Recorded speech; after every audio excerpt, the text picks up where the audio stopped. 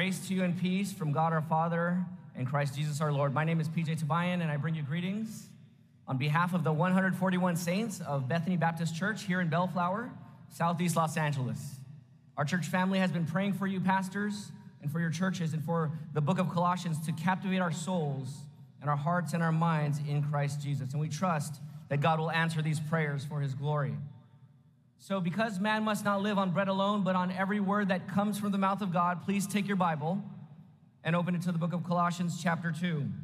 We continue our series on Colossians chapter 2. Let me read to you from God's word, verses 8 through 23. I'm reading out of the Christian Standard Bible, which should not be too different from your own English translation. Hear the word of God. Be careful that no one takes you captive through philosophy and empty deceit based on human tradition, based on the elements of the world rather than Christ. For the entire fullness of God's nature dwells bodily in Christ, and you have been filled by him who is the head over every ruler and authority. You were also circumcised in him with a circumcision not done with hands, by putting off the body of flesh, in the circumcision of Christ, when you were buried with him in baptism, in which you were also raised with him through faith in the working of God who raised him from the dead. And when you were dead in your trespasses and in the uncircumcision of your flesh, he made you alive with him and forgave us all our trespasses. He erased the certificate of debt with its obligations that was against us and opposed to us, and has taken it away by nailing it to the cross. He disarmed the rulers and authorities and disgraced them publicly. He triumphed over them in him. Therefore, don't let anyone judge you in regard to food and drink, or in the matter of a festival, or a new moon, or a Sabbath day. These are shadows of what was to come. The substance belongs to Christ. Let no one condemn you by delighting in ascetic practices and the worship of angels, claiming access to a visionary realm. Such people are inflated by empty notions of their unspiritual mind. He doesn't hold on to the head, from whom the whole body, nourished and held together by its ligaments and tendons, grows with a growth from God. If you died with Christ to the elements of the world, why do you live as if you still belong to the world? Why do you submit to regulations? Don't handle, don't taste, don't touch. All these regulations refer to what is destined to perish by being used up. They are human commands and doctrines. Although these have a reputation for wisdom by promoting self-made religion, false humility, and severe treatment of the body, they are not of any value in curbing self-indulgence. This is the word of the Lord. May the word of Christ dwell richly among us. Father in heaven, we pray now that your name would be honored as holy as we meditate on your word. We pray that your kingdom would come, your sinner-saving, curse-reversing reign would come, and your revealed will would be done here in this moment, in our lives and in our churches and in our pastoral ministries, just as it is done in heaven. Captivate us with the glory of Christ from this text. Speak a timely, powerful word, a specific word for specific pastors, for each pastor, for each future pastor, and for their churches, for their neighbors, for their witness, and for the future generations who will believe, and for the nations, and for our convention and all the other networks who hear and will hear these words from this series on Colossians, and even this message now. Lord Jesus, apart from you, we can do nothing. So come, help us now, please. We will waste our time if you don't come and help us. So help us. Make your grace overflow to us. We want to humble ourselves before you and tremble at your word. In Jesus' name, amen. In the movie Inception, Mal, Cobb's wife, and Cobb is the main character, is convinced that she was in a dream and needed to wake herself up to go back to her life of joy and happiness.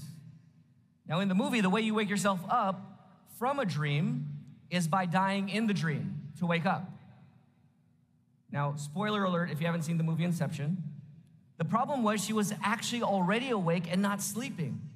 But that false idea that she believed that she was actually sleeping when she was already awake, it caused her to make choices leading to her tragic and unnecessary death. When a false idea captivates your mind as true, when it captivates your heart as true, the consequences can be deadly. There are all kinds of bad ideas out there on the internet, in our churches, on the news, in our neighborhoods. Most of those ideas are not attractive to us as pastors and to our members. But some of them do sound reasonable, and some of them are captivating. These are the ones that threaten our souls, our ministries, and our churches, and our witness.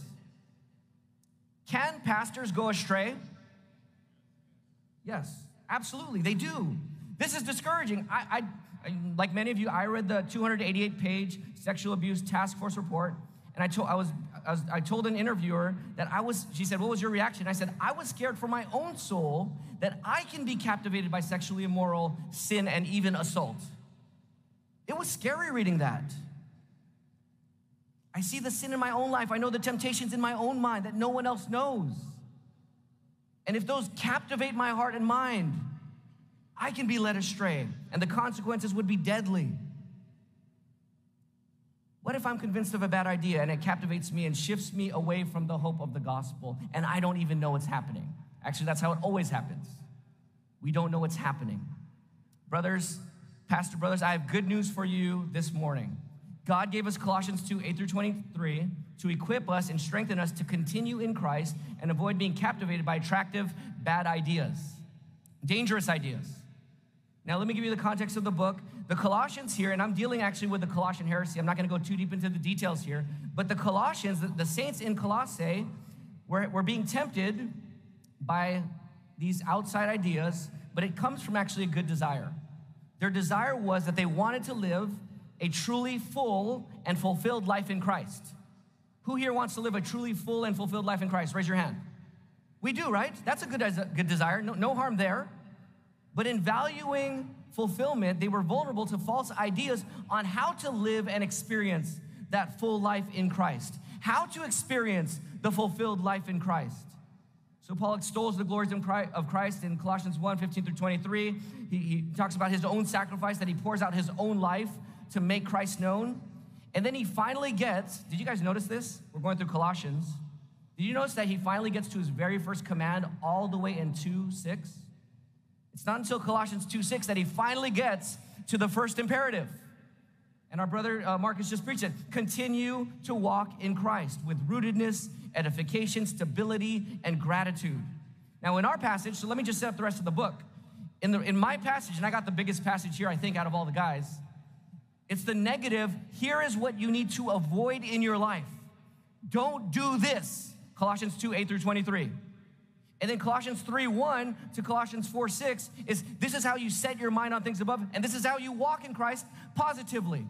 Okay, so the following sermons this afternoon is on the positive pursuit of continuing in Christ. But I have the task here of talking about what we avoid to make sure we don't get derailed and shift away from the hope of the gospel. And so let's look at the main command here. Again, I think the main command of the whole book is 2:6, continue in Christ, to walk in Christ. But the main command here for my passage is verse 8. So look at verse 8 with me here. Be careful that no one takes you captive through philosophy and empty deceit based on human tradition, on the elements of the world, rather than Christ. So here's the main goal of this sermon. And for expository preaching, the words and goal of the text in canonical context controls the word and goal of the sermon for the people that are hearing it. So what's the main goal here for this sermon? The main goal is this: discern and deny non-Christ judgments. That's the main point, the main goal. God is calling you from this text to discern and deny non-Christ judgments so that you continue living your fullness in Christ Jesus. And there's 2 steps to get there. The first step is in verses 8 through 15, and then 16 to the end of the chapter. So the first step to get there is, in 2, 8 through 15, is escape captivating ideas not based on Christ. So that's point 1. Escape captivating ideas not based on Christ. Why do we need to be careful that no one kidnaps us and takes us captive to these non-Christ ideas, these ideas based on human tradition and philosophies and the elements of the world? Why? Paul gives us really one reason, and then he expands on it. Verses 9 and 10 are the reason. And verse 10 is really the reason. Why do you need to not get kidnapped and why do you need to escape these captivating ideas? Because you have, look at verse 10, you have been filled by him who is the head over every ruler and authority. What happened to you, saints? You've been filled by him. God has filled you in Jesus and by Jesus. You are filled full in Christ. You are fulfilled in Christ. But why is the filling of Christ enough for us that we don't need to do other practices to really live the fulfilled life in Christ? Why is that enough? Because of verse 9. For the entire fullness of God's nature dwells bodily in Christ. Did you see that? How much of the fullness of God dwells in Christ? The entire fullness of deity, God's nature, dwells bodily in Christ. You can't get any fuller. So if you're filled in Christ and the entire fullness of God, his nature, dwells in Christ, there is no more space in you that needs filling. There is no lack to be fulfilled. The entire fullness of God's nature dwells bodily in Christ, and you have been filled in the one who is fully and truly God, made flesh, Jesus Christ. But PJ, wouldn't I be fulfilled if the SBC recognized me or platformed me? Or if I had the approval of well-known and respected leaders in the SBC?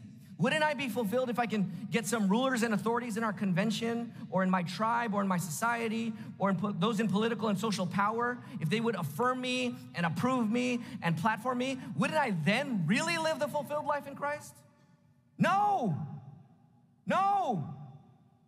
You won't. Why not?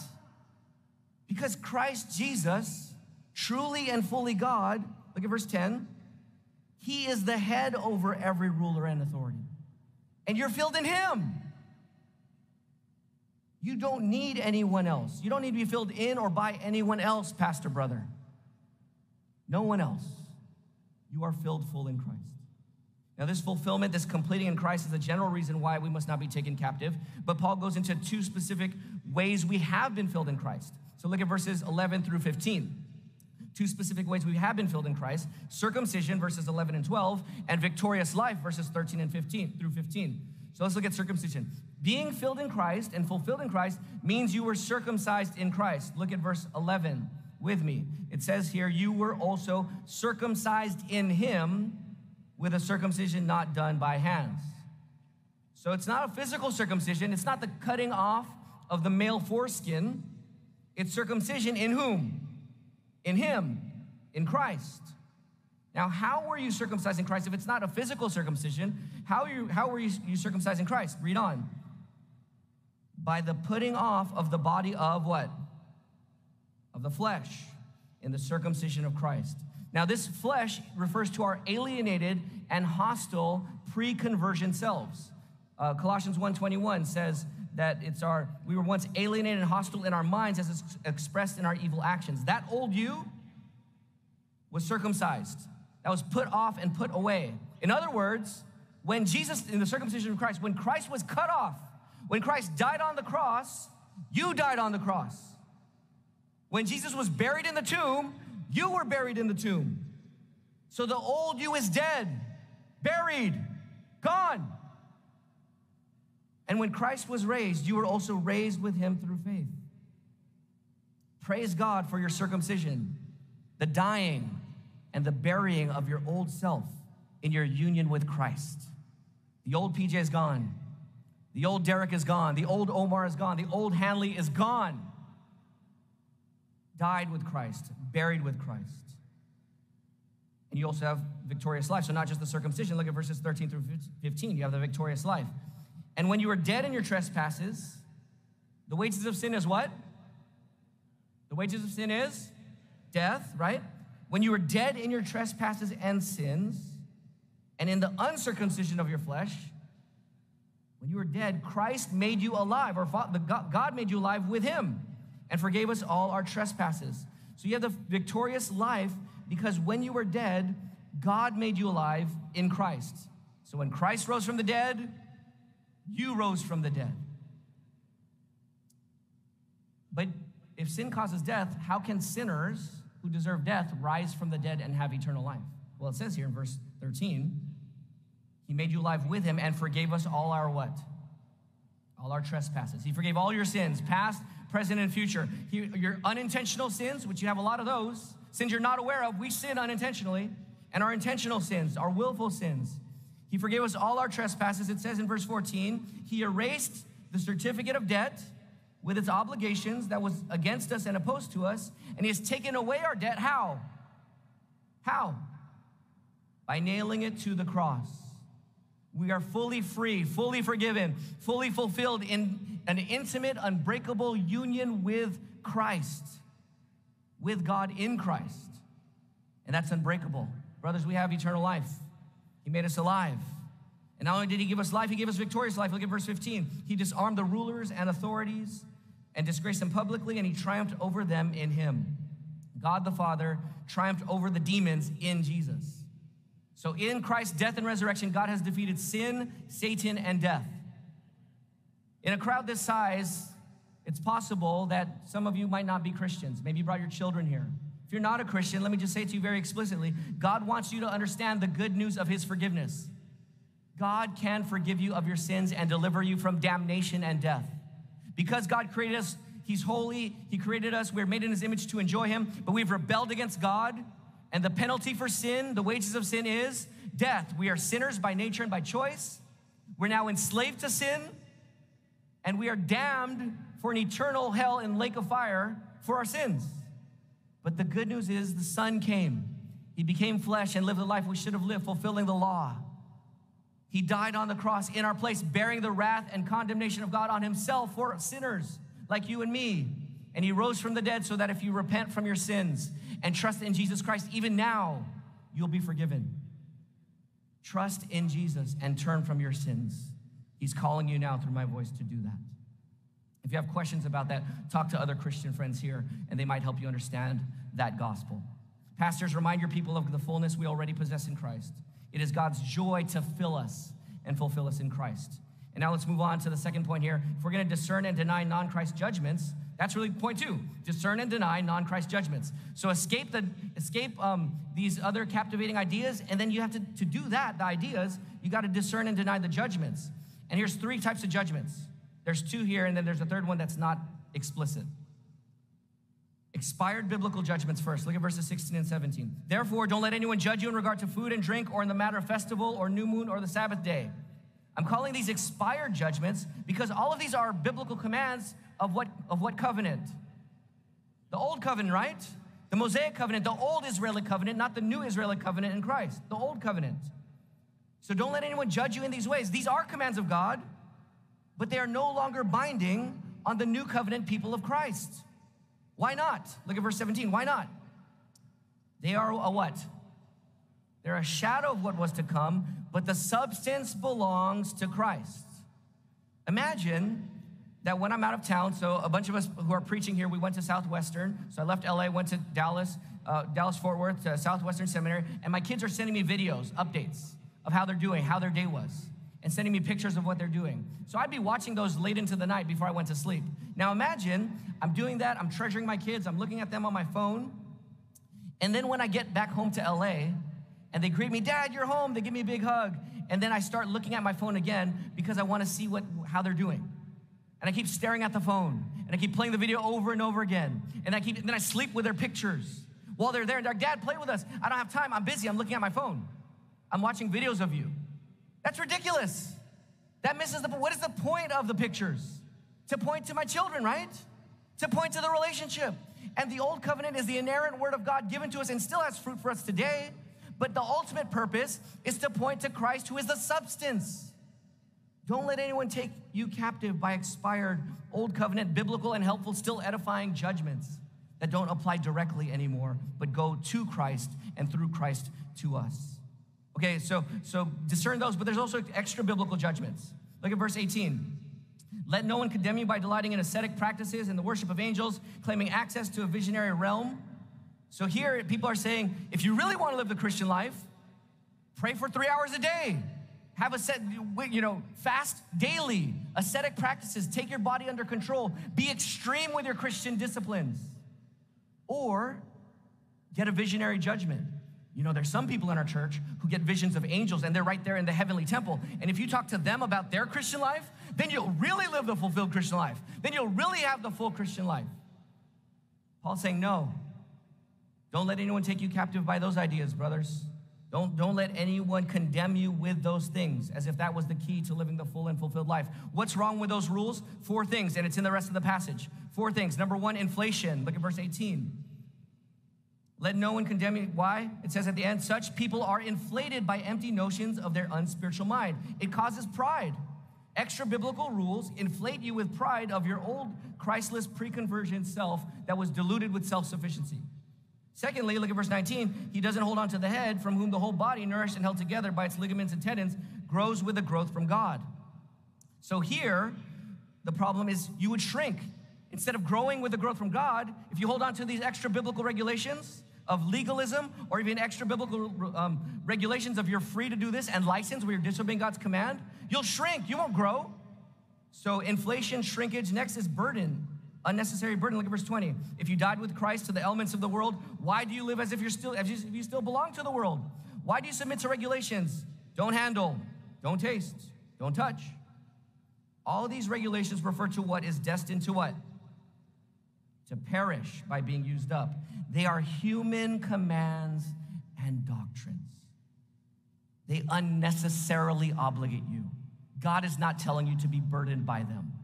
Why are you putting yourself under them? 1 John 5:3, God's commands are not burdensome. These commands are burdensome and unnecessary and destined to perish. And lastly, look at verse 23 here. Although these have a reputation for wisdom, by promoting self-made religion and humility and severe treatment of the body because they're so spiritual, they are of, how much value are they in curbing self-indulgence and the flesh? They are of no value, not of any value. They are worthless. Why are they worthless? Because when you take on these extra biblical judgments and these expired biblical judgments, it makes you more dependent and reliant on yourself rather than on Jesus, and it feeds your flesh. All right, so I have a question for you. Are all rules, regulations, and laws bad? Yes or no? No. Which ones are good? Which ones are inherently good? Biblical commands, right? But here's a question. Can biblical commands ever go bad in your life? Can you ever use them wrongly? Yes. When? When can biblical commands lead us astray? I want you to think about this. This gets at the heart of the passage. We excommunicated a member from our church just 2 Sundays ago for non-attendance and sexual immorality. Is that bad? Unrepentant sin after many months of pursuing the brother. Is it wrong to hold your church members accountable to attend the gathering and not to sinfully miss the gathering? Is that wrong? Is it wrong to want to be devoted to prayer? Colossians 4:2. I want to pray 20 minutes a day, and I feel like that's weak sauce. In seminary, we had a homework assignment to pray an hour a day, and I want to get back to that, Lord willing. But is it wrong to pursue unhurried prayer for 30 minutes a day? Is that wrong? Yes or no? No, it's not wrong in and of itself, right? Is it wrong to confess your sexually immoral lust to other brothers? James 5:16, to fight sin and temptation for your joy and faithfulness in your marriage? Is that legalism? Should we get rid of these commands? Yes or no? No. The answer can't be get rid of them. But why is it that even sometimes these biblical commands and biblically warranted practices lead us astray? Why? 2 answers. 2 ways of getting at the one answer. 2 ways to see the error. One is framework, and the other one is fittingness. Framework and fit. Look at Colossians 2:4. I am saying, this is not my text, the previous text. I am saying this so that no one will deceive you with what? Look at that word, with what? Arguments that sound reasonable. Not just the command, but the argument. So this is the framework, right? The problem is not the biblical command, but the framework in which the biblical command is placed. So if I said to our church members, do not neglect gathering together and encouraging each other as you see the day drawing near so that you can become a Christian. Is that good or bad? Bad, right? You don't become a Christian by going to church. But it's a biblical command to go to church gatherings, right? But if you set it in an unbiblical argument, the whole thing is bad as an argument. But it sounds reasonable because I got Hebrews 10:24 and 25 in my pocket. Even Satan quoted Psalm 91:11 and 12, telling Jesus to do what at the temple? Jump off. Don't you believe Psalm 91, 11, and 12, Jesus? So the framework for the command can be off, even though the judgment is good. Another way of getting at it, it's not fitting. Look at Colossians 2:8. At the very end, be careful that no one takes you captive through these things based on the elements of the world, rather than based on or according to whom? Christ. The word there is according to Christ. When I think of according, you can think of it two ways. One is, how tall is this iPad? Well, what tool would I need? A what? A ruler, right? And the ruler would set the standard, and we could measure this according to the ruler. It's the standard of measurement, right? Another way you could think of according to is, I got a charger here, and if this was low on battery, and said, hey, can you lend me your charger if my phone was dying, and I have an iPhone and you have an Android, and you give me your plug, that's great. It does have power, but will it work with my phone? No, it doesn't fit. It doesn't fit. And so sometimes we have biblical judgments that don't fit with Christ. It's the wrong outlet or the wrong plug. It's the wrong standard. They are based on and according to human traditions rather than Christ. In other words, so when do biblical judgments lead us astray? The answer is when it marginalizes Christ. When it pushes Christ out of the center and standard and puts something else, even something biblical, even the Bible itself. Put the Bible in the center over Jesus, and marginalize Jesus, or more baptisms, or healthy church traits, or being pro-life, or prioritizing family, or opposing racism. When you put those things in the center, what happens is Christ is subtly removed and marginalized from the center, and all of a sudden, with the Bible, it sounds biblical. These arguments sound reasonable, but they're not. It's not according to Christ. It doesn't fit with Christ. You're subtly being taken captive by a biblical command with an unbiblical philosophy and theology that is of empty deceit and not according to Christ. It's not the command or judgment that's wrong, but the argument. So, brothers, what am I telling you to do? Test everything. Is it from him? Is it in him? Is it through him? Are you walking with him? And is it for him? If it's not fitting with Christ. It's not framed in Christ. When a biblical command is not rooted in, dependent on, and moving toward Jesus Christ, then that command is not properly connected to our communion with Christ. A biblical judgment decentering Christ is an eccentric biblical judgment. A biblical judgment marginalizing Christ is an eccentric biblical judgment because it pushes Christ outside of the center. So, does your biblical judgment take you deeper into Christ, the center, or does it marginalize Christ? Brothers, sisters here, test your judgments. Don't assume it fits because your heart is sincere. Be correctable. I love the Southern Baptist Convention and I love this pastor's conference. But let's beware of being such, and we need to get pumped for Christ. But if we get too much into a pep rally type spirit, we might start cheering too quickly that we're not actually saying, wait, am I wrong?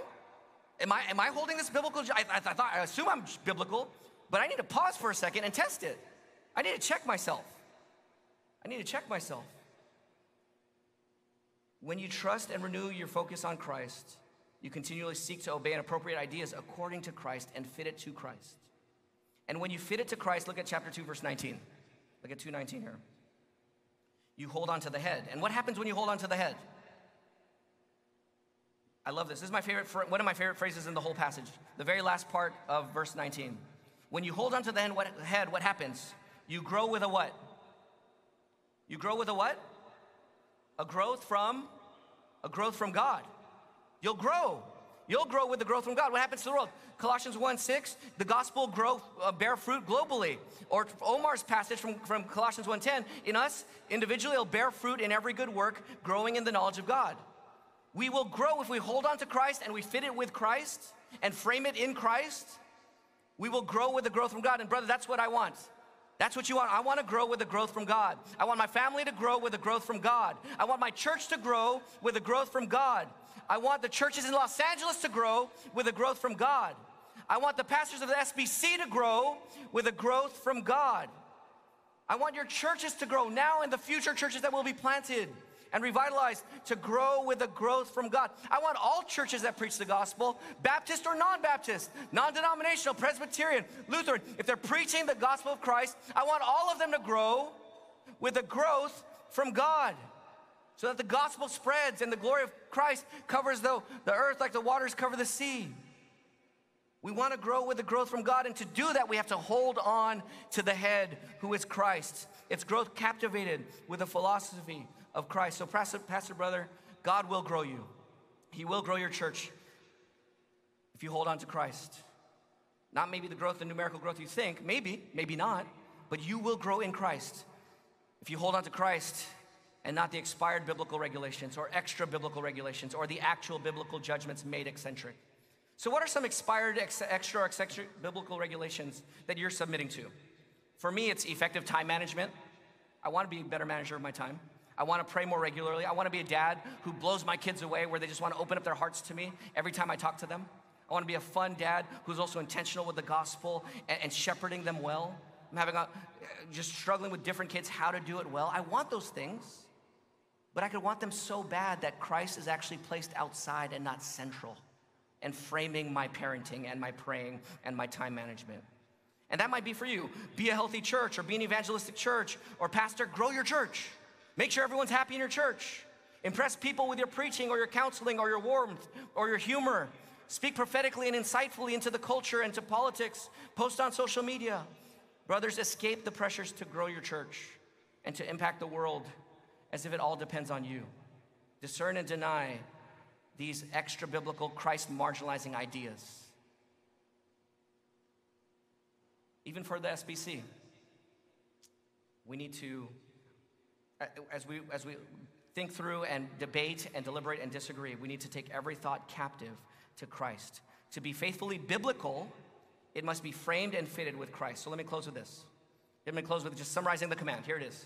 Reject expired and extra biblical regulations. Reorient eccentric biblical regulations and connect them centrally to the preeminent Christ. Then go deeper in Christ with his words and commands. Brothers and sisters, ideas are powerful because they are captivating. Continue to be captivated by Christ so that you escape the captivity of Christ's marginalizing ideas that endanger and empty your soul, your family, your church, and your pastoral ministry. The next 2 chapters this afternoon are going to be unfolding what it practically looks like to continue in Christ. But let me close with this good news. God will grow you. He will mature you. God will establish you in Christ, and he will build you in the faith. God wants to grow you. He sent his son. If God is for us, who can be what? Against us. If he gave us his own son, how will he not also with him graciously give us all things? Prone to wander, Lord, I feel it. Prone to leave the God I love. Hear my heart, Lord. Take it and seal it for thy courts above. I love you all with the love of Christ. May grace be with you all. Let's pray.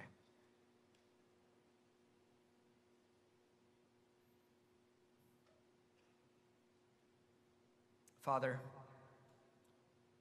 may we forget what is unbiblical and untrue from what I said. Anything that's imbalanced, anything untrue, anything that does not fit with Jesus from what I said, may those things all be forgotten right now. And may what is true and fitting to Christ and resting in Christ and for the glory of Christ dominate our hearts and minds. Lord, take your word and fill us with the knowledge of your will in all wisdom and spiritual understanding to more faithfully seek Christ, love our families, shepherd our churches, love our neighbors, and cooperate to take the gospel to the unreached language groups of the world. In Jesus' name we pray. Amen.